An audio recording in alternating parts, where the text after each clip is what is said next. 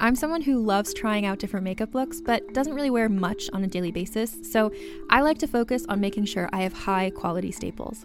And whether you like a fresh face, full glam, or somewhere in between, you've probably seen Thrive Causemetics Viral Tubing Mascara. I've certainly seen it everywhere. You know, the one in the turquoise tube? So that mascara, along with all of Thrive Causemetics beauty products, are certified 100% vegan and cruelty-free, which I look for in makeup, and they've got excellent quality to match.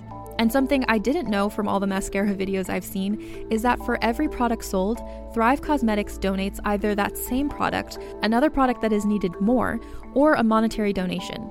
They've worked with over 500 nonprofits to help with a wide range of causes like supporting cancer survivors, people experiencing homelessness, education access, and so much more.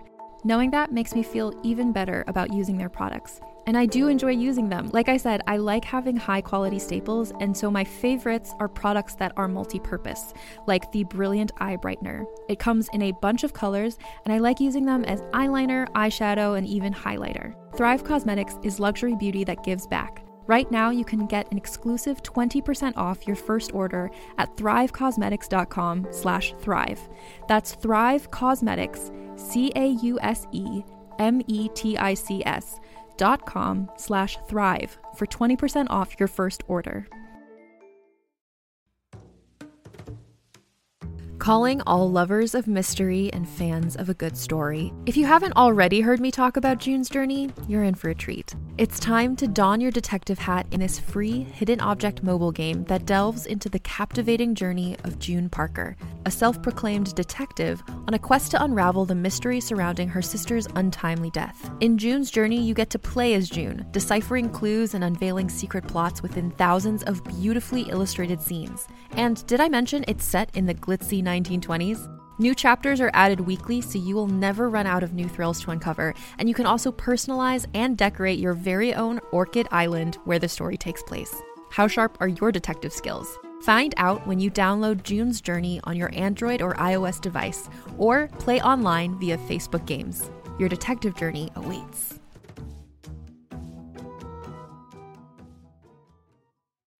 Hello, beautiful babies. 2 quick notes before you hop into today's show. 1, this is the last episode of Emotionally Broken Psychos that's going to appear in the Please Advise feed. So if you love what you've been hearing, go over to Emotionally Broken Psychos page. Just search in the iTunes store, on Acast, wherever you listen to podcasts. Search for Emotionally Broken Psychos. We'll come up. Then you hit subscribe. That's the button to press, baby. That subscribe button. And if you haven't enjoyed the show, then good luck. They're not going to be here anymore.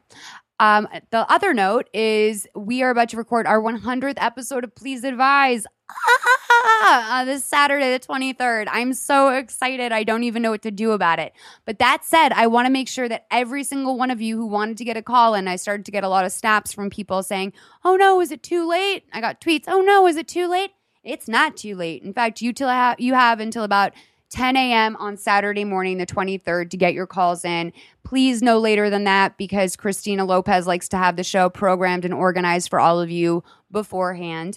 And so, yeah, just call with your updates, call with those burning questions you've been meaning to call in with. That doesn't mean we're never going to be able to answer them again if you don't, but we really want to get as many people's questions in, some big questions you guys have been sitting on, some updates, whether they be positive or maybe you've had a slight regression. You guys are family to us, and we love you so much. We cannot do the show without you. We tell you all the time. And I've really grown to love so many of you over the years. Your responses on Twitter, the way that you guys call the show, the way you interact, your fandom, it's overwhelming. And I'm so thankful for you. So one last chance, 323-450-7408, or email your voice notes to askpleaseadvise@gmail.com. And we will get to your question. I'm so excited, you guys. Thank you so much for all the support, all the love. Thank you, Christina, for being not just one of my best friends of all time, but the greatest producer ever and a fabulous partner. I feel so lucky to have Christina, and so lucky to have you guys, and just beyond blessed. For the friend turns, everyone, and all of our guests. I'm gonna get into this more again on Saturday, but I just have to tell you, I am beaming, smiling ear to ear, thinking about all of the progress we've made over the last 2 years and how many amazing people have come into my life because of this show. Thank you so much.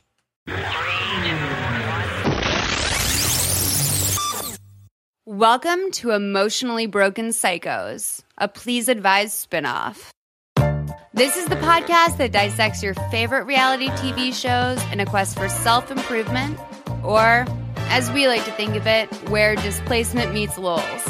Whether it's healing a personal wound through lessons learned on The Bachelor, or reaching a better understanding of your interpersonal relationships through Vanderpump Rules, we'll mine our favorite reality TV shows for insight into human nature, the way we interact, and how we feel about ourselves. I'm your host, Molly McAleer.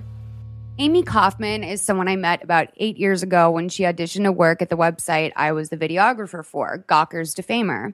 That was a very important era in my life, but one notable thing was different about me back then. I hadn't yet grown to know and love The Bachelor and The Bachelorette. All these years later, I am now obsessed with the Bachelor franchise and even bought my house from the winner of Ben Flajnik's season, Courtney Robertson. Amy has always been a huge Bachelor superfan, and you can kind of hear how she got into some of the reasons she loves the show on the Please Advise episode, Will You Accept This, Rosé?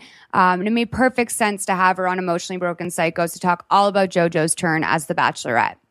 This should be a real treat because Amy is a Bachelor historian to the extent that she's currently writing a book all about the show, and it's going to be fan-fucking-tastic. She also was the LA Times reporter that covered The Bachelor and The Bachelorette for the paper for years until ABC wound up banning her for being a little bit too mean. She hosts a weekly batch viewing party and an email group that she rules with an iron fist. Seriously, Amy terrifies me with how serious she is about the group, and I fully expect her to gut me for not attending any of the parties this season. But in my defense, I am busier and more overwhelmed than I've ever been in my life, and Amy lives clear on the other side of town. But that said, I respect the amount of emotion she brings to the whole situation, and generally, she just makes me laugh my ass off. You can find her at Amy K in LA on Twitter. She live tweets every episode and just generally has the best dish. So I recommend you track her down and then, I don't know, take turns talking about what a shitty person I am for never going to the parties. I know. I am the fucking worst. And with that, here's my call with Amy that we recorded right after watching The Hometown Dates. I just finished it. It was like super uneventful, but there's that. So the ending was important. I mean, it was important in that. Well, okay, I guess it was important, and we should just dive into this. The ending of it was important because Luke, decided to finally declare his love to her. And I have to tell you, I honestly didn't even know that was Luke until she was like, I wonder why Luke is talking to me. I can't tell these guys apart. Can you?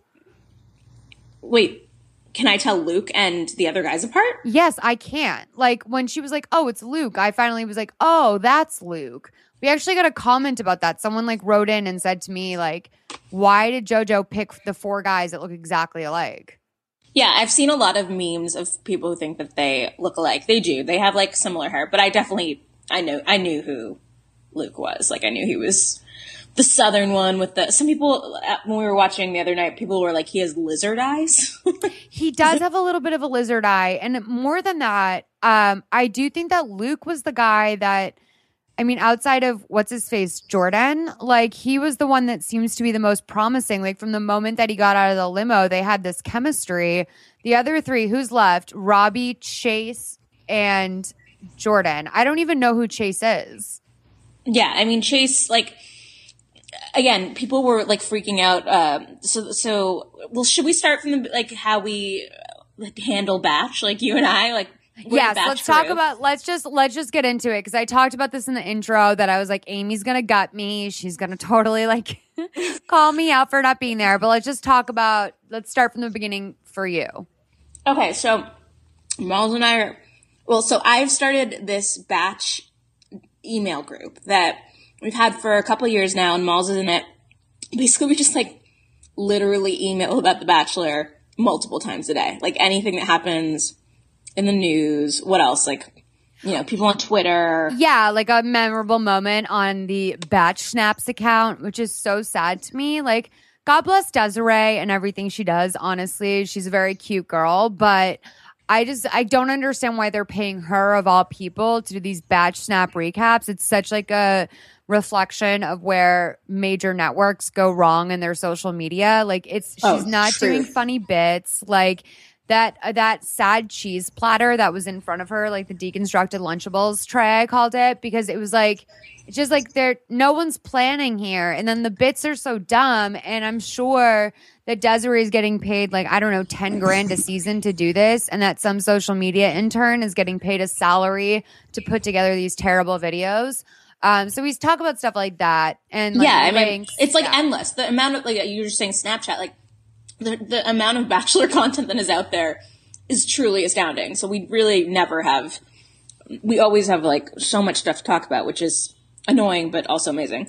And the idea behind it was also that we were supposed to watch the show together every Monday, but there's sort of been a revolt in the group this season, from people who are not like watching. If they're not watching live, they may not even be watching at all because they just think JoJo sucks and is boring, which is like very difficult for me to handle because like I'm a ride or die. Like we don't watch the show because it's like good. It's like you watch to watch. It's like a group experience. Like, you know, that's what I take from it. So, and here's the thing, like if I rarely watch full episodes of the season. I do consider myself a pretty big batch ride or die, which to me says everything about JoJo and nothing about like us as fans. Because to me, there's been so many subpar bachelors and bachelorettes that it's again, like it's not about, we don't watch because we're like, oh, this is an amazing person who deserves to find like their partner. That's not why we're watching. But JoJo is, I don't know, there's just something so distinctly awful about this season. And I've been thinking like it must have something to do with the fact that her emotional needs are so plain. Like I feel like the other bachelorettes or bachelors in the past have been better manipulated by producers where they just keep interesting people around for longer. But JoJo has really boiled it down to the guys that are willing to give her quote unquote the affirmation and quote unquote the validation that she needs in order to. Wow, that's interesting. I feel like she though like was totally doing exactly what they want. Like maybe I just have a kind of jaded view of her, but I just feel like she's not like okay, you know, like I don't know. Like she kind of hung with Chad for a while. She did hang with Chad for a while, and I think that, I don't know, I feel like JoJo's picks were really, really bad, and we kind of talked about this in the batch group a little bit, about how it seems like maybe half the guys were cast for Kayla when they were considering Kayla as the Bachelorette. I don't know if you subscribe to that theory, but I think it's probably pretty real. I think that as Kayla became more and more embarrassing with her, like, dumb like kitten heels and like that super awkward scene where she like came up to Ben on the beach when he was relaxing on his day off and he was like, you need to go home. Like she was just embarrassing and cringy, and I think that that's probably why they pulled out on her. But she did seem like a big sweetheart, almost like a Sean Lowe of her world. And I just think that like if she had been a Bachelorette, she would have at least had more diverse picks in terms of even just like who they looked like. They all kind of look vaguely like Jordan. Yeah, I don't know. I mean, the group is our group is like very anti these guys. Like that seems to be the big like, oh, they're douchier than usual. Like they're more fame hungry than usual. Like I tend to feel like the guys always really suck, and like I think it's JoJo's fault, kind of. Like I just think we're not down for JoJo, but yeah, well, I mean, JoJo's like love language shit is so clear. Like she doesn't care what the fuck happens as long as you verbally affirm her.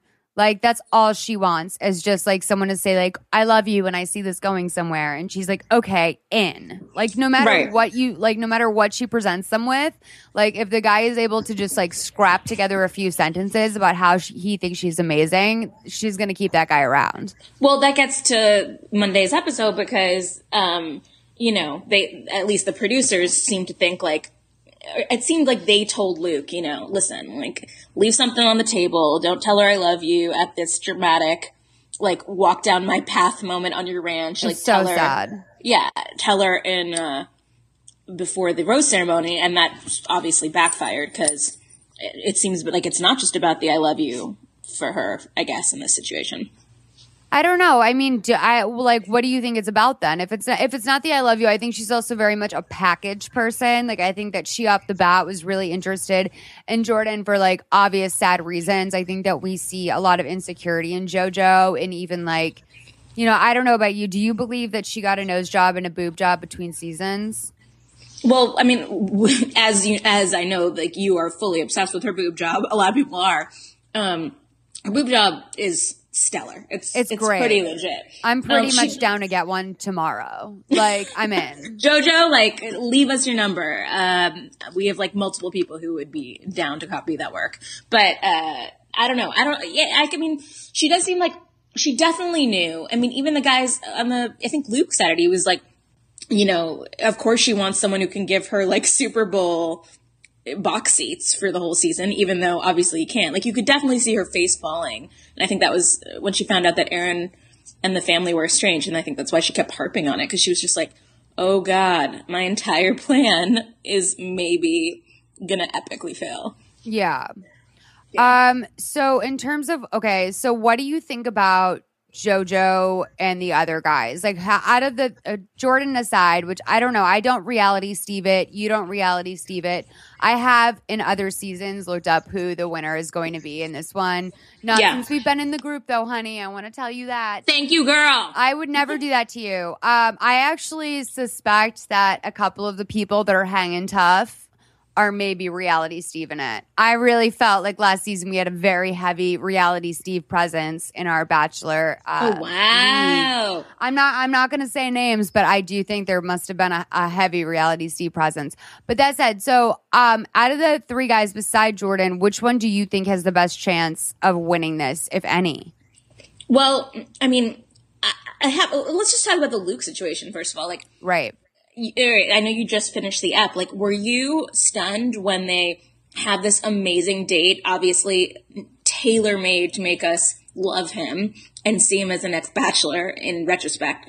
You're right. And then, like, she right after is like, obviously the only guy, like, I think I can be able to part with is Luke. And we're all like, what? Yeah, from the minute that he came out of the limo, I thought they had this really great chemistry. I would think that him being from Texas would mean a lot to JoJo.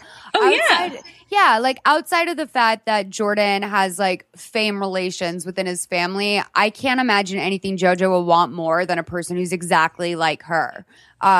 It's either going to be someone who has something to offer her that's a step up, or it's going to be someone that's going to blend seamlessly into that disgusting family of hers. Like, I mean, I have no opinion on her parents, but like her brothers truly freak me out. And I think that like they have sexual fantasies about her. But yeah, I just don't know. I really thought Luke was going to be it. I kind of had this gut feeling that Luke would be it, which makes me feel that you're right. I didn't put it all together. He probably is the Ben of this season. Yeah, but like almost a way better. I mean, a lot of people don't think he would be a good Bachelor because he's like very serious. But I mean, on paper, he's amazingly perfect. Like he's been 6 years in Afghanistan. Like he has his own ranch. Like he is pretty good looking, and he went to West Point. Like he's probably smart. Doesn't he have like a viable music career as well? Is he the one that has like an actual music career, or is that Chase? No, that's him. I think he's trying to be a country singer, but like he hasn't talked about it on the show, which a lot of people like. Yeah. So he does seem like a great batch. I don't know if I feel like he'd be better than Ben, but I'm not. I mean, perfect Ben. I think about that ad campaign like 3 times a week in my car about perfect Ben. How that's like the that's best. That's so sad. It's the best. It's the best thing they've ever done at ABC with The Bachelor. But yeah, I need to know more for you about how you feel JoJo relates in the grand scheme of Bachelorettes, because we've had so many interesting ones over the year. I mean, I really think about like Emily Maynard being like, for me, one of the most JoJo-esque, in that her emotions seemed like kind of fake and easy. But she was way harsher. Like Emily, like, yes, I felt like below the surface was like so mean. Like, you know, like she knows she's a dime piece, and like that's why. I mean, Emily's been like, what is she on her 4th engagement, and she just got married? She's married. She's having another kid. Yeah, I think so. Good for her. But then Ali Fedotowsky is one of my favorite bachelorettes of all time, just because I loved her so much on her original Bachelor season. Mm-hmm. And I liked Ali. I liked because she seems smart, but she still had the hard thing with bachelorettes is like on paper the ones I tend to like are ones who are like in the world seem like I would be friends with them. Like Andy was a DA. She was smart. Like she's brunette. Like I was like, this she seems rad, but then she wasn't necessarily great TV because she was maybe a little too rational and smart. But the ones like Caitlyn who, you know, like, I don't know, are just a little bit more buoyant and like down to laugh and have fun, like make for much more interesting stuff to watch. Totally. Yeah. I loved Caitlyn, and I look back and I say like that's like such an untraditional bachelorette. Like when we were watching it, I just was like, I don't know if I dig this. Like it doesn't seem like she's taking it like I laugh at myself as I'm saying this, but it doesn't seem like she's taking it seriously because like, you know, most of her group dates, I mean, until we got to the last like 2 guys, which now that I look back on it, that's exactly what it should be. It should be someone just having a fucking blast until they get down to the last 2 or 3 guys.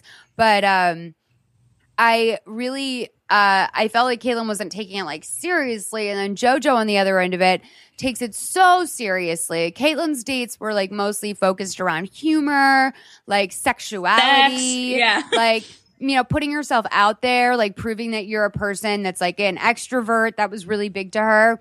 And then with JoJo, it's all about like, can you save me from a fire? Like, can you be a sports broadcaster? Like, she really seems to have some daddy's little girl issues. Totally. Yeah. I mean, she's not, I agree. She's not my favorite batch. Like she's stunning. She's like one of the prettiest bachelorettes I think they've ever had. Completely. But, yeah.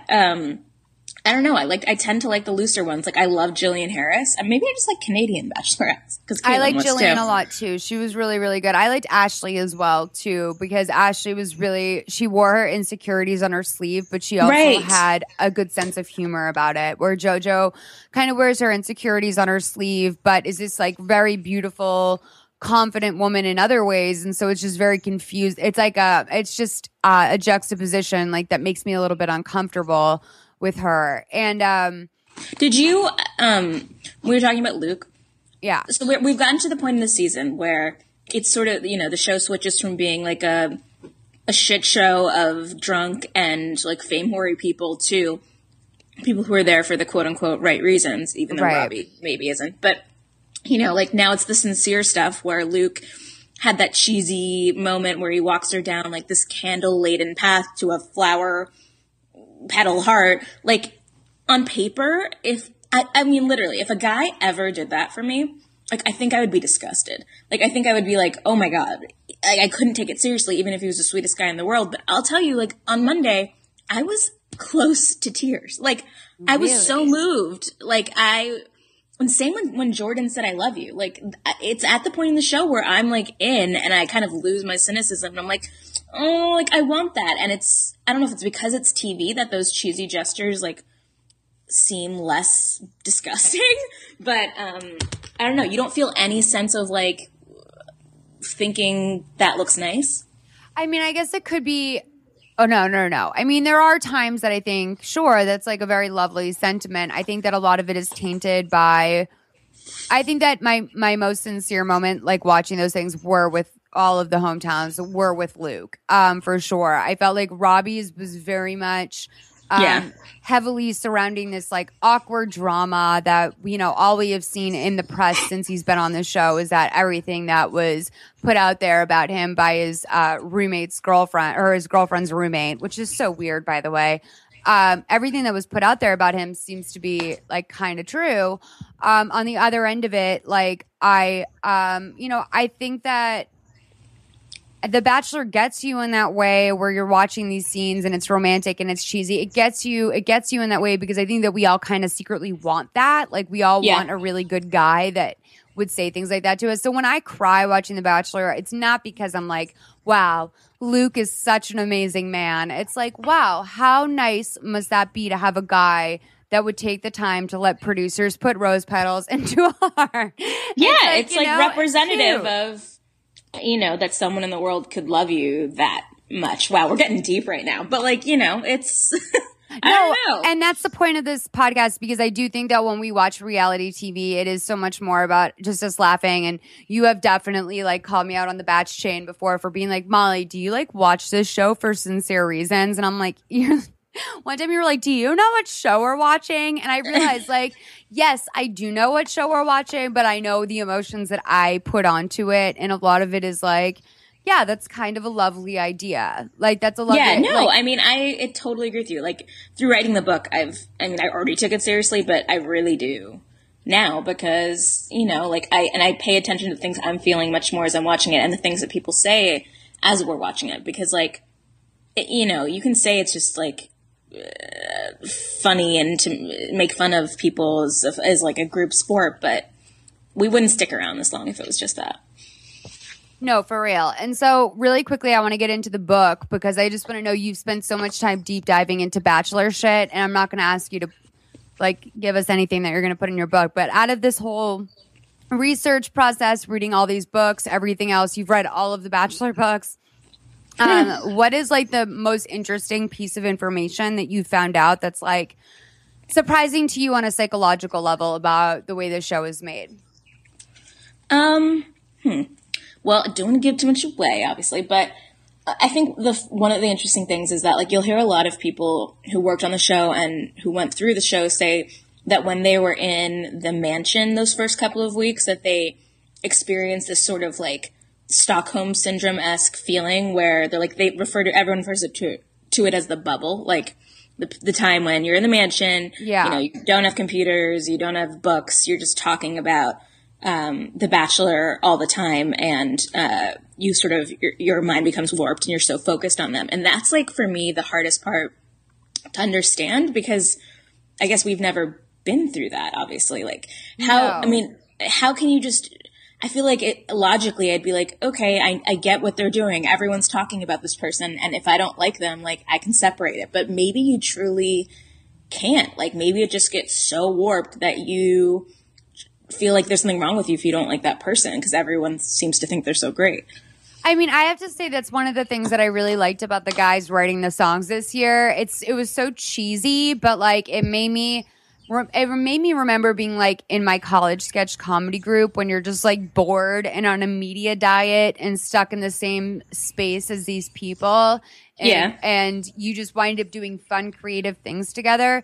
That was actually a lot nicer for me as a viewer, just to see like, okay, this is what the people are doing with their time in the house this year. I worry a lot about them. I don't understand how the alcohol has time to get out of their systems. It's so rare that you see anyone on this show who's not drinking. I was like really shocked that Chad, out of all people, I mean, he seems to just be in such control of his mind and body, and that also seemed to be why he was able to stay. I feel like a lot of the people on the show who stay in charge of their mind and body are the ones that are ostracized in the house because they're not fucked up. And Chad, obviously, because he was firing from all cylinders, he just didn't seem to be someone that was drinking a lot or doing anything like that. And because he was firing with all cylinders, he was able to create this sort of dynamic around him. And obviously, there's a lot more to that than it didn't seem like Chad was getting shit-faced every night. But I think I really worry about the people in the house and the friendships the quote-unquote friendships that they make there and the enemies that they make there, and how much that's just fueled by the fact that they're either like starving or drunk all the time. Yeah, well, maybe not starving because they do have like an excess of food, but you're right. The girls probably like starve themselves. Yeah. I mean, have you watched, by the way, Chad's Snapchats? I haven't. Tell me everything, because I've heard so many interesting things about him, including I'm a big Vanderpump Rules fan. I don't know if you are or not. But wait, what's the deal with Jax and him? I just know that they met once. Like, I only know this from listening to Stassi's podcast, but like, I guess Chad ran into Jax and they like took a picture together. But like the weird underlying thing is, you know how like Chad is a total hashtag queen on his Instagram and he like hashtags everything? Yeah. One of the things he always hashtags is pump rules. And he's That's like so thirsty. It's like he's not on Vanderpump Rules. Like he's not going to be on Vanderpump Rules. Like, is Chad low key just a gigantic Vanderpump Rules fan? He did that even before he and Jax like connected. Yeah, like this was a big way that, okay, so I know that Stassi loves The Bachelor and she talks about it in Bachelorette and she talks about it a lot on her podcast. And it's one of the many reasons I listen is we watch the same shows, Southern Charm, like Vanderpump Rules, The Bachelor, all that shit. So Married at First Sight. So I always listen to her show, and she was saying that she realized that she could probably book Chad for her podcast because he was hashtagging everything Pump Rules. And then she said on her podcast that she had her producers at CBS Radio reach out to Chad to do her podcast. And at first he was like, oh yeah, totally.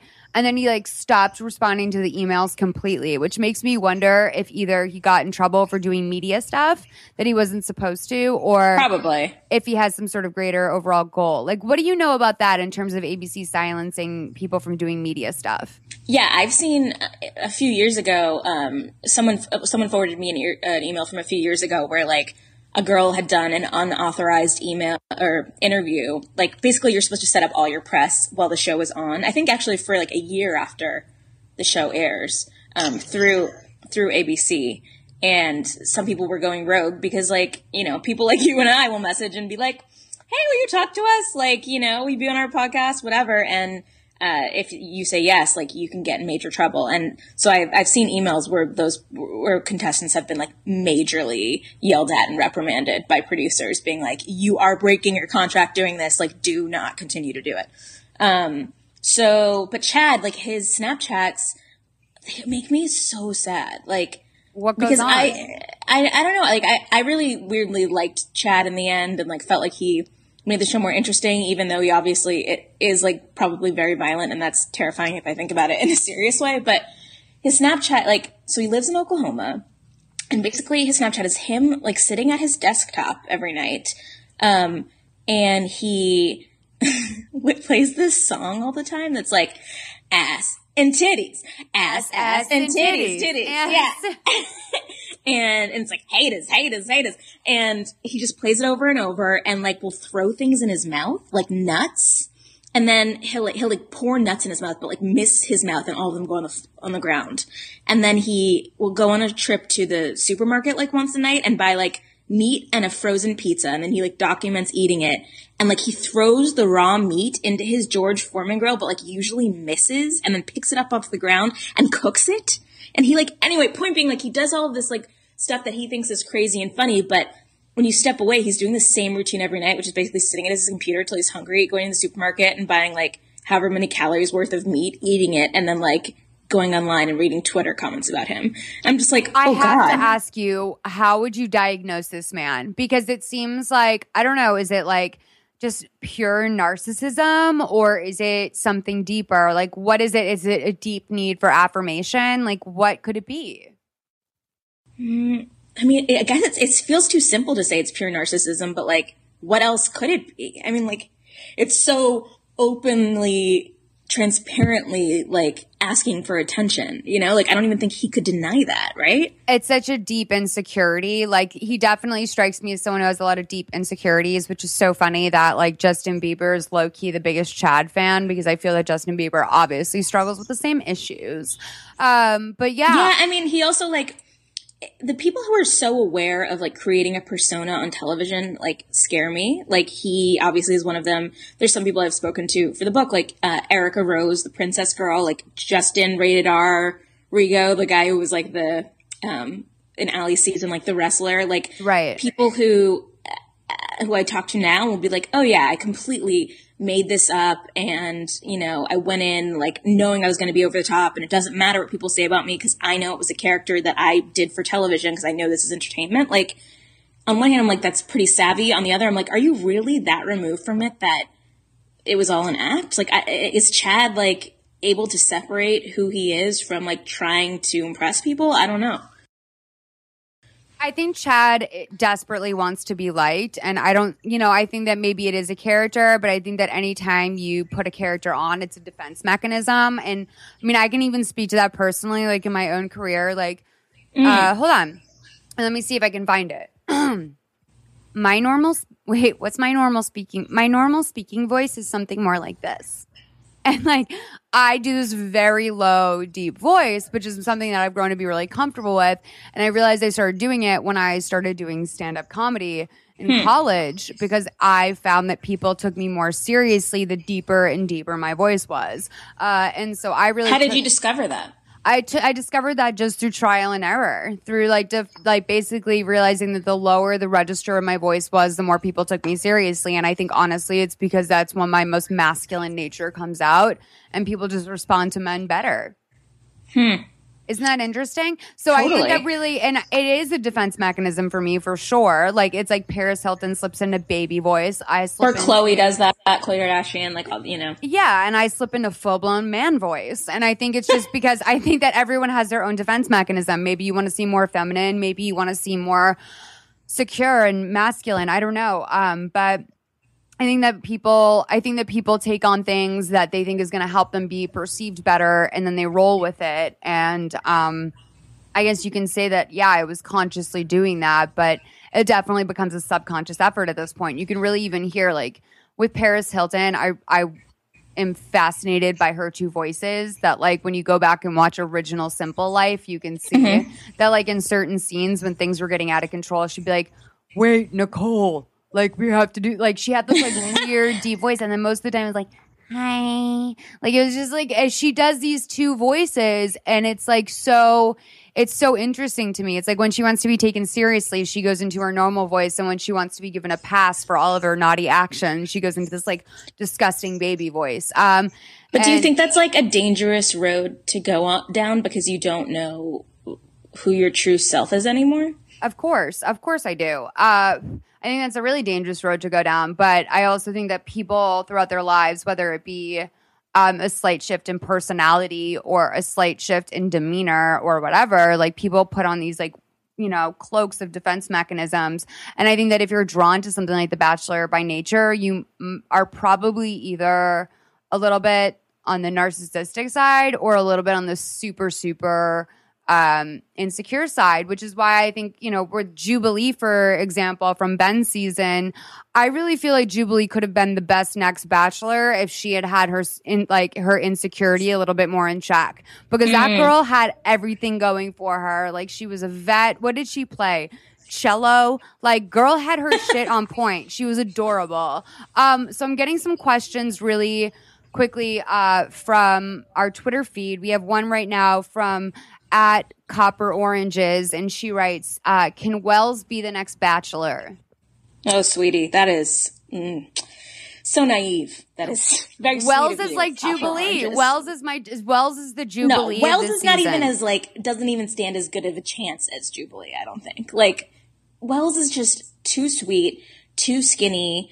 I mean, although if they were smart, they'd realize, like, a radio DJ, that could be, like, a cool, fun job to have and whatever. But yeah. I mean, it's funny, like, they always say they want someone, the producers will always say, like, what the key to finding a good protagonist is that they need to sincerely want to find love. And, like, I could obviously see Wells really wanting that, but, like, it seems like if they're that sincere, it's also, like, a negative. It's like, I also they need to be a showman, too. Well, for sure. And the second that, like, his career was revealed as DJ and he brought, like, All for One with him, I was a little bit like, yeah, that seems like a shock jock radio station prank. Like, let's see how far we can get our boy Wells going. And, like, I'm sure every single week back at the radio station that he wasn't back. I mean, he's probably still on his hiatus, or he was on his hiatus probably until he was voted off officially. But I'm sure that every single week they were like, our boy Wells. Like, I grew up listening to Maddie in the Morning like you did. Can you even imagine if Billy Costa had gone on The Bachelor? No, you know what? Actually, I was thinking about, remember when that guy from the local station, I think it was KISS, like, Damien or something? Yeah. He got on, like, MTV, and it was kind of like the local boy, like, got to the big leagues, and it reminded me of Wells. Like, exactly sort of right. cute. Yeah. Exactly right. Okay, so we have another question from Ryan Bailey, 25. He wrote, can you speculate on JoJo's brother's reactions to her pseudos?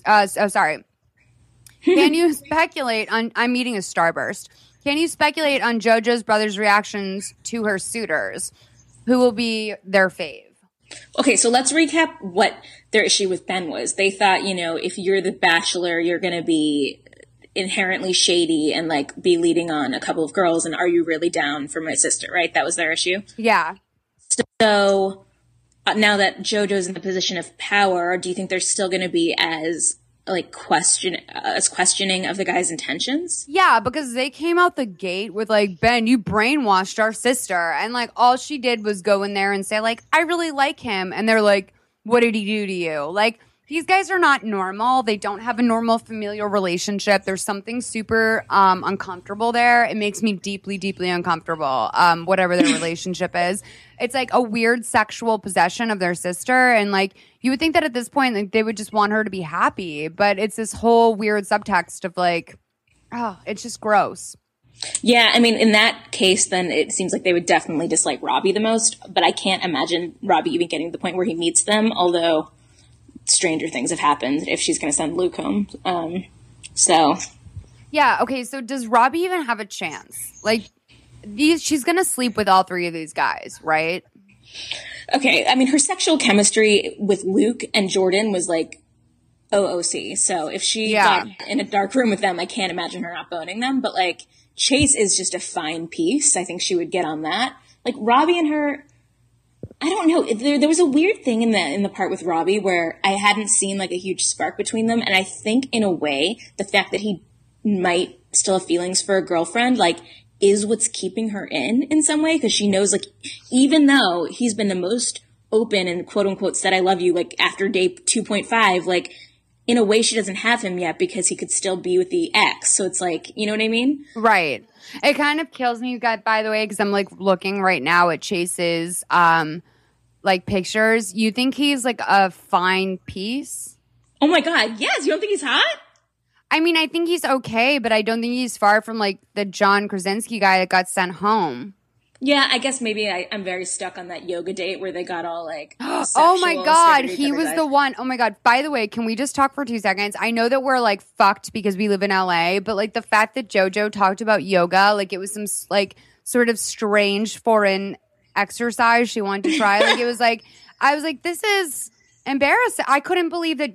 First of all, she'd never done yoga, but secondly, that like the Bachelorette's like, yeah, let's portray yoga like some sort of strange alternate hobby. It's like it's like the most famous exercise in the world. Yeah, but they were doing like Reiki healing weird yoga where they like, obviously it's all about sexual tension, but like, yeah, I mean, their root chakras were like on fire.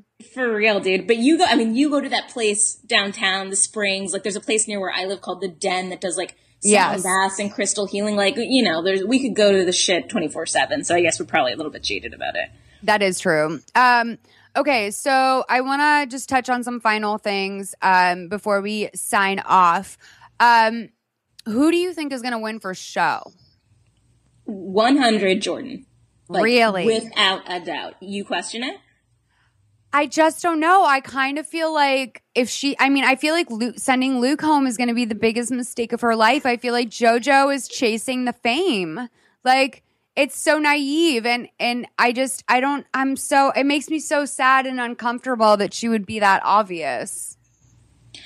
But like, let's look at the facts, right? Like, she on the date with Jordan on dates in general with Jordan is so much more like on top of him. Like, she's been beyond, I guess Luke is the only other person that she's been that sexual with, but like the attraction seems to be the strongest with her, even if there's not a promise of Aaron, like as the package deal. Like, there's proximity to him and the hope that the family might work out their drama. Like, he might go on to be a sports news commentator, like whatever. I mean, I just think there's too much going. Chase, like, she's not moving to that house that he shares with a bunch of bros in like Highlands Ranch, Colorado. I don't care how pretty it is. Like, and who's the other one? Oh, Robbie. Like, come on. I can't even like take him seriously. Robbie is not happening. Like, it's just so obvious to me she should have picked Luke. And this is what makes me so sad, is that like, I really feel that the Bachelorette has a unique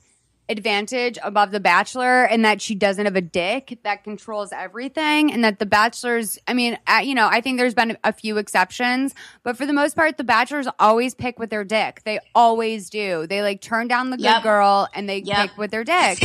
And I feel like consistently throughout the seasons, like even like with Ben and Lindsay. Like, if he had picked Lindsay over Courtney, as amazing as Courtney is, like, she's gorgeous, she's beautiful, she's funny.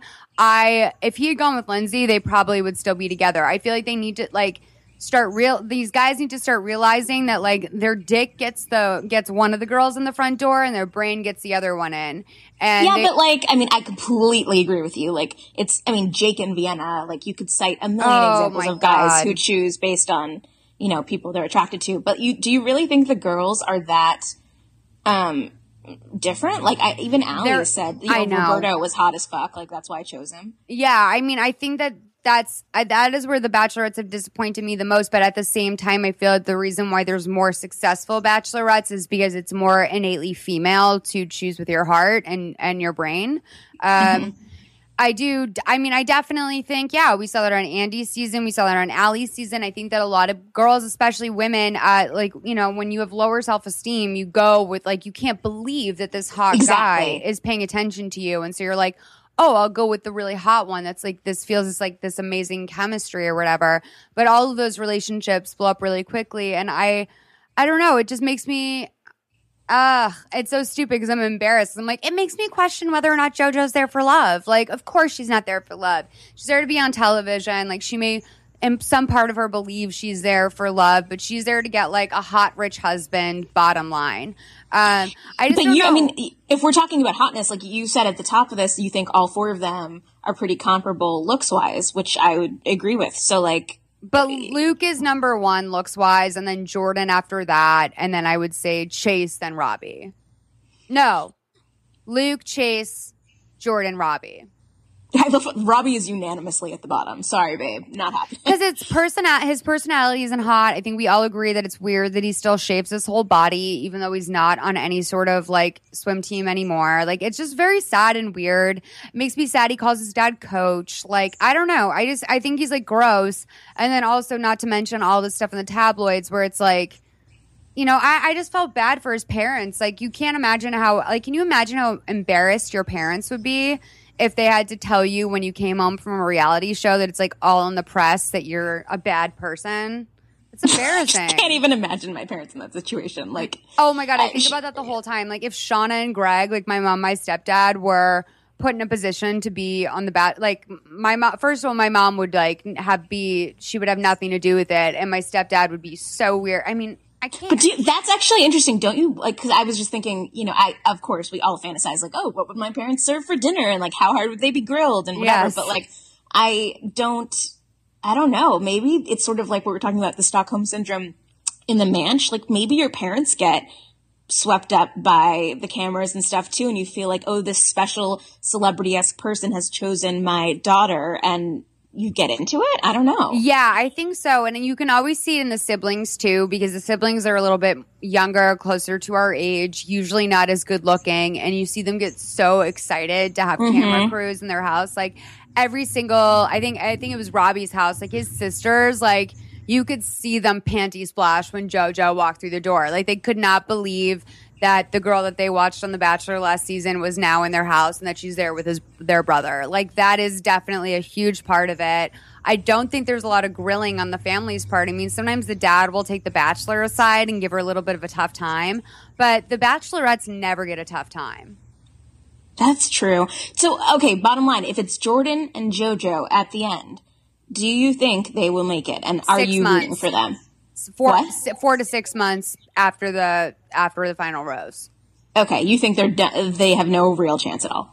I don't. I mean, I think that if any chance that they have, it exists solely in the fact that they want to ride this fame wave together. I think that they will probably both be on Dancing with the Stars. I think we're going to see them both on other reality shows. I think we're going to see JoJo try and take the Ali Fedotowsky route and get herself, like, a little bit of an e-hosting job.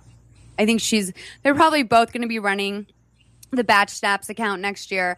You know, you mentioned on our email chain, you were like, I fully believe in Sean and Caitlyn now that I've been watching their Snapchats. Oh, yeah, dude. I completely agree. Snap has changed my opinion of them. I mean, you guys, I advise any real Batch fan to start following old Bachelor contestants like Lauren from last season, Lauren B and Ben. Like, oh my God, I do not root for them at all, purely because of their Snapchat. Whereas Caitlyn and Sean, so most of it's in Tennessee, where I guess they live in Nashville now. And like, they're just goofy on a level that is really equal. Like, and they do all these stupid skits and like, I mean, it sounds cheesy and when I'm describing it, but like, you can tell they're sitting there like, babe, like, wouldn't it be funny if we did this? And like, you know what I mean? I don't know. They just work for some reason. And I'm like, I'm down for them. I hope they work out. Yeah, they're really silly. They seem like they work out a lot together. Like, they're very, very, very cute. I think they are cute. I think that Sean has a sense of humor about like Caitlyn's obvious drinking problem. And I think that Caitlyn You think she has a drinking problem? I think she has a drinking problem in the way that most of the chicks I know have a drinking problem, where like we slam a bottle of wine every night without thinking. Like, I think Caitlyn definitely, her mom likes to drink. Like, they are a partying family. That's true. And I think it's cute. I'm obsessed. So Lauren on Twitter, or Lauren on Snapchat, I haven't followed her until now, but for people at home, she is Lauren_Bushnell on Snapchat. And what's Ben's name? He doesn't have one, but like so their snap pretty much consists of her. I think this is a whole other thing we can discuss. The way that spouses or boyfriends react to their girls doing Snapchat and including them in the Snapchats, I think is fascinating and like shows so much about their relationships. Like Sean, for instance, is so down to be part of it. Obviously, is sort of fame hoary too, but Ben is always like kind of has this bemused like, oh, that's sweet, honey. Like, okay, what are you doing? Attitude towards it. And I'm like, you're weird. I don't know. I definitely also think about people like that when I watch this. I'm always like, oh, like, I even just like my normal friends, like when I see the way that their boyfriends are engaged or disengaged on their Snapchat, where they're like, I'm embarrassed to be a part of your web content. Like, that's very interesting to me. And I always note that because I'm like, you know what? It is like web content isn't necessarily part of the old school traditional deal, but that's a part of today's deal. And like, if you're going to be with someone who's going to want to Snapchat you and you're uncomfortable, exactly. That's going to be a part of your life. Like, this don't is the like way- shame them or make them feel like they're narcissistic for like, I mean, you're on a very different level if you think your partner engaging in social media is like embarrassing. Absolutely. Absolutely. All the couples that I know and love are like, they do bits together. And I think Caitlyn and Sean are super, super cute in that sense. But Jordan and JoJo on Snap, can you imagine that? I can imagine it. And I feel like Jordan would be the one that's like cheesing all the time. And I think JoJo, because she needs to be like on point looking all the time, would be a little bit more uncomfortable. I also want to say that I thought it was really interesting that when the wardrobe designer from last season, I think we talked about this in the Batch group, was talking about the finale and how she dressed the two girls. She didn't mention who was who, but it was pretty obvious. She said one of our girls is more comfortable when she's dressed really classic and the other girl is more comfortable when she's dressed really sexy. And it was obvious that the girl who was more comfortable dressed sexy was JoJo, because she's always in like Vegas evening gowns. Like, her Bachelor like promo pic and that red sequined evening gown with her tits out is like beyond. Has there ever been a Bachelorette picture like that in the past? I don't know. You're right. Emily is the one who's also sort of the most pageanty, like she is. But, you know, her whole thing was to like be demure. So you're right. I mean, she's pretty out there with her sexuality, which I love. Although Caitlyn obviously was pretty sexual, but like just was more flat chested and like boyish looking. Well, Caitlyn was effortless and her sexy, and I think that comes a lot. It's so silly, but it comes a lot from, I think, the fact that she was a dancer, and I think that she is just like a girl who has a sense of humor. She doesn't seem to be particularly aware of her gender, but completely owns her sexuality in that sense. Like, she's not like, I'm a girl making jokes, like they have to be cute. Like, and she's not like Jessica Simpson, where she's like, hey, I just took a big fat shit, America. And it's like, okay, great, beautiful girl. Like, thanks for the information. Caitlyn seemed to have like a really good, she reminded me a lot of like my female comedy writer friends, where it's like, hey, you're like sexy and gorgeous and cool. And that's all emphasized by the fact that you have a really great personality. Because Caitlyn was beautiful, but she's certainly not like traditionally beautiful. And she's certainly not plastic surgeryed up the way that JoJo is. And I think that the more that I think about it, it makes total sense that someone who finds their comfort in being sexy and someone who arguably got a nose job and a boob job right before her Bachelorette season would pick the more superficial guy. It seems like she's in a very insecure place in her life. And I don't know about you. Like, do you know your love language? Yeah. Wait, tell me all of them again. It's words of affirmation, acts of service, touch. What are the other two? Okay, let me look it up. Love languages. Okay, let's see. The 5 love languages. Okay, words of affirmation, acts of service, receiving gifts, quality time, and physical touch. Oh, this won't surprise you. Mine is quality time. Of course it is, my sweetheart. Of course it is. And like, I think that's really really good. Like, I think I'm concerned about JoJo because I was doing a bit on my Snapchat last night, but it seems like no matter what the fuck it is you say to JoJo, if you immediately follow it up by like, you're beautiful and I like you, like she'll deal with it. She seems to be really into physical touch and words of affirmation, which I feel are both like very superficial, the most superficial love languages in a way. I mean, I guess receiving gifts is up there too, but that could. Have you ever met anyone who's receiving gifts? I've never met anyone whose is. I think that I have met people like that, but they're like, it's not real. Like receiving gifts is about, I mean, that's about like, you know, they want diamonds and they want clothes. And it's like, do you love me? Then buy me shoes. Like, those are people like that. And I feel like I've worked with girls like that. You know what I mean? Like, I know them peripherally and they're like, ugh, like I told my boyfriend to buy me this fucking thing and then he fucked it up. Like, I wanted him to go to MAC and buy me this thing. And it's like, you send your boyfriend to buy makeup for you? I've definitely known girls like that. But I don't count them as friends, really. It's a very specific type of person. That's true. Wait, what's yours? I would say that for me, it has to be a mix between quality time and acts of service. Mm-hmm.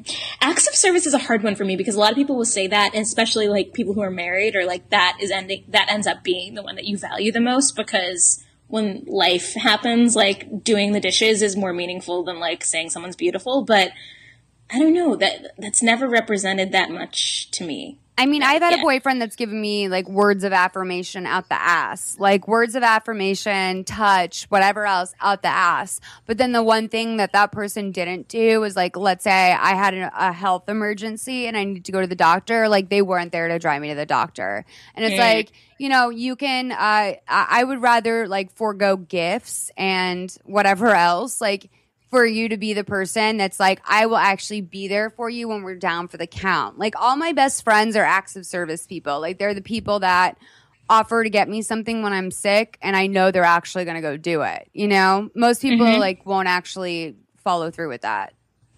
So wait, what did we say JoJo is? I think she is words of affirmation all the way. And second would be touch. Cause like JoJo doesn't. You're right. Because JoJo doesn't care about anything. All she wants to have is like, she just wants someone to glom upon her and tell her that they love her. That's all she cares about. It's so interesting. Like, part of, I think, another reason I love watching the show when it's The Bachelorette is because this is going to sound very self-hating, but I don't mean it to be that way. Like, I don't know what it would be like to go through the world as someone who's that pretty. Like, my dad has always said, and maybe this is a negative thing, that like he thinks that if you're born amazingly good looking, like you don't have to work as hard in certain ways because people just like treat you in certain ways and give you everything. And like, and yet we watch The Bachelorette and these girls are stunningly beautiful and you see all their insecurities come out and they still need all the words of affirmation. So it's like, I don't know. It's interesting to watch. It's so funny that you say that because I literally always like think of you as one of my most beautiful friends. Like I always do. I'm always like, people are like, what's Amy Kaufman like? I'm like, wow, she's super beautiful. That's the first thing I always say. So it's funny that you say that. But no, I do agree. I think that when you I don't think JoJo was handed everything looks wise. Like I think that she is really, really beautiful. You're right. She changed herself so much to look this way. Exactly. And like, you know, it's weird because it's like almost like the de-ethnicization of like the Kardashians when like, you know, Kim shaved down her nose. Like she basically took the Armenian out of her face. Like she took the Armenian out of her face. I think that JoJo did the exact same thing with her Persianness. And I just heard, I think hers was a lot more subtle. And that's what makes me sad about it, is that they were just subtle little touches. And she was a beautiful girl. Like her high school pictures, she's like a beautiful girl. So yeah, I don't know. But I'm really excited to see how the rest of this season goes. Do you have anything else you want to touch on with the batch and psychology before we go? I do definitely want to get into a deep dive with you on Jake and Vienna, because that whole thing is just so fascinating to me. But any other anything you want to send our listeners out into the universe with, like a thought, something that you've been thinking of, like a thesis or something about something in the Bachelor world altogether? Well, should we think, so we're going to get to the end of the season when they, the Bachelor and whoever they picked will have that sort of 3-month gap where they visit each other in secret, but also watch the show unfold. And yes. I think it's interesting when a lot of times, the ones who are quote unquote more successful will not watch the season. Like if it was Jordan, he wouldn't have watched the episodes. Right. Because it's like too damaging to see JoJo like be in love with Luke or whoever. What do you think you would do if you were in that position? Like, do you think you could understand that this was a game and that that's how they were behaving? Or would you just cling to it and be like, I'm jealous? It depends on how in love I am with the person. Cause I've been in relationships with people where I think the audience should answer this too, and please email us with your thoughts. And I'm looking at JoJo's pictures from high school right now, and she's stunning. Like, I'm so sad if she did anything to herself. She obviously did, but she's stunning. But I think that it all really depends on the strength of your relationship. I was dating a guy for a while, not that long ago, and I said to him at the beginning of our relationship, I asked him a question about one of his ex-girlfriends, and he started to be a little bit weird when he answered it. And I was just like, hey, wait, by the way, I'm like asking you this.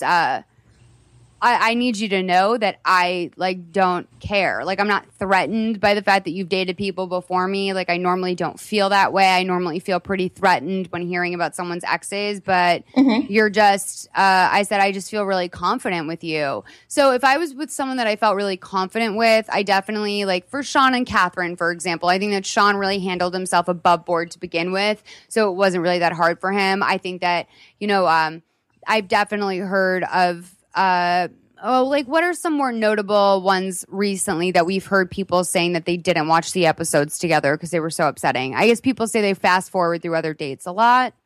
I think Ben and Lauren maybe said that. Ben and Lauren might have said that too, yeah. And I think that that's a little bit, I don't know, it's a tricky situation because part of you has to be totally fine with the situation that you met in order to be able to move on. But right, yeah, it does always weird me out when.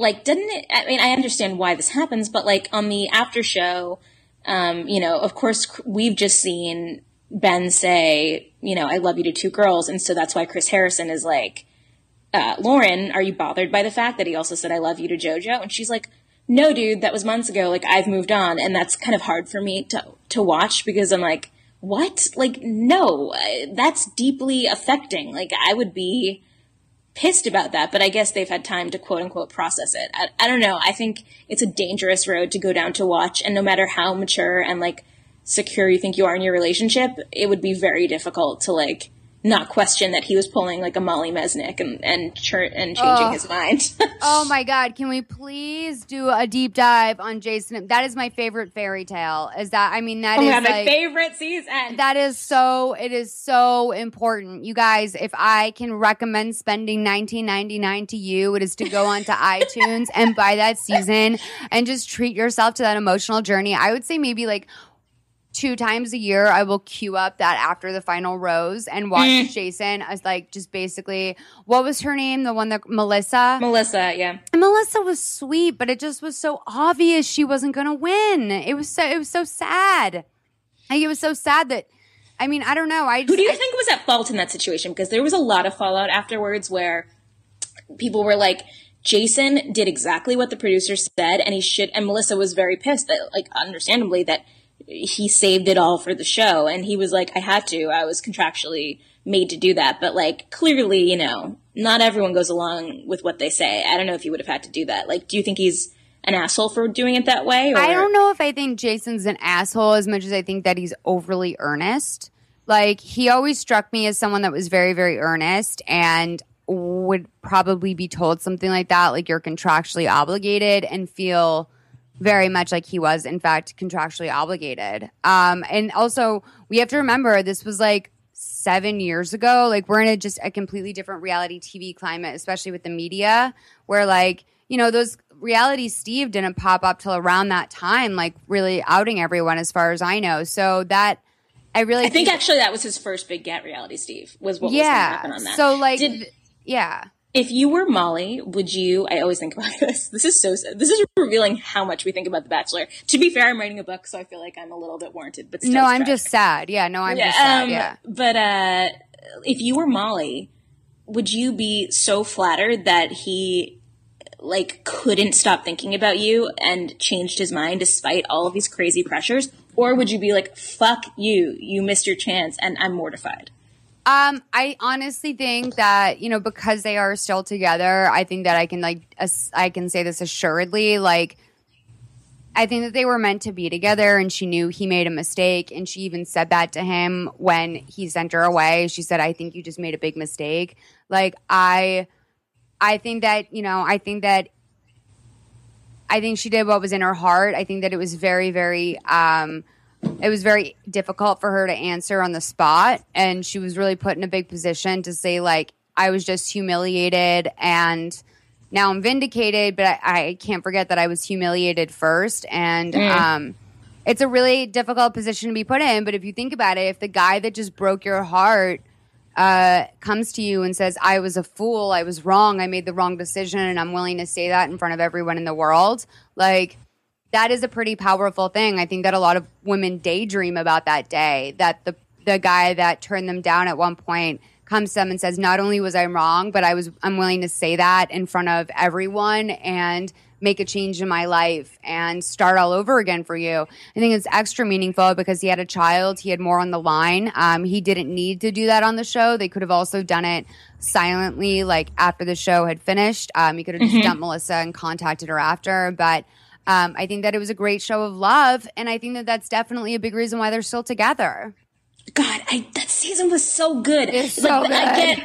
Despite, you know, how annoyed I am that people like are tuning out of JoJo's season, like deep down, I know that the show has the potential to be so much better because it has been. And I'm just like, can we please have like a Jason Mesnick season coming up? I need to be repaid for watching. And that said, like in terms of a change, and then we're going to wrap up after this because we have talked for an hour, girl. We were going to talk for 20 minutes, and I could talk to you. I could talk to you for another hour, but we're both big Unreal heads. I think we both really love the show Unreal, and yes. They have the Black Bachelor on this season or the Black Suitor they call him on this season of Unreal. And when do you think, if ever? I mean, I think we're still probably 6 seasons out from a Black Suitor.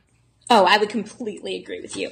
I mean, they keep saying that they're getting more diverse in the contestant pool base and everything, but like, I mean, they're going to have a person of color be the main person as soon as they're not going to like recycle someone from the last season. Like, this is how they do things. Like, it is a business that works for them, and I cannot see them switching it up. I would love for them to have like a fresh person, especially in a season like this where, well, I guess I do like Luke as an idea of a bachelor, but like, there's not so many great possibilities. Like, why not just like change things up? God forbid, you know? I get frustrated, but no, I'm totally with you on that. Yeah. Amy, thank you so much for being here. Is there anything else you want to say to Emotionally Broken Psychos Nation before you sign off? Guys, just think about The Bachelor more seriously than, you know, we're all live tweeting, we're all snarking, but deep down, maybe it reveals something about what you want out of your relationships. Because me and Malls just want that fairy tale love. Amy, I love you so much. Thank you so much for being here, girl. Thanks for listening to Emotionally Broken Psychos, learning self-awareness through reality television. Find us and subscribe on iTunes. And if you really love the show, consider giving us a 5-star rating and a sweet-ass review. You can find more information about the show, including links to supplemental material, on emotionallybrokenspsychos.com. We'd love to hear your theories, aha moments, and other juicy tidbits. So reach out anytime to Ramona Singer at emotionallybrokenspsychos.com or call us at 415-779-2467. That's 415-PSYCHOS. Thank you to Mary Kenny for our logo. Until next time.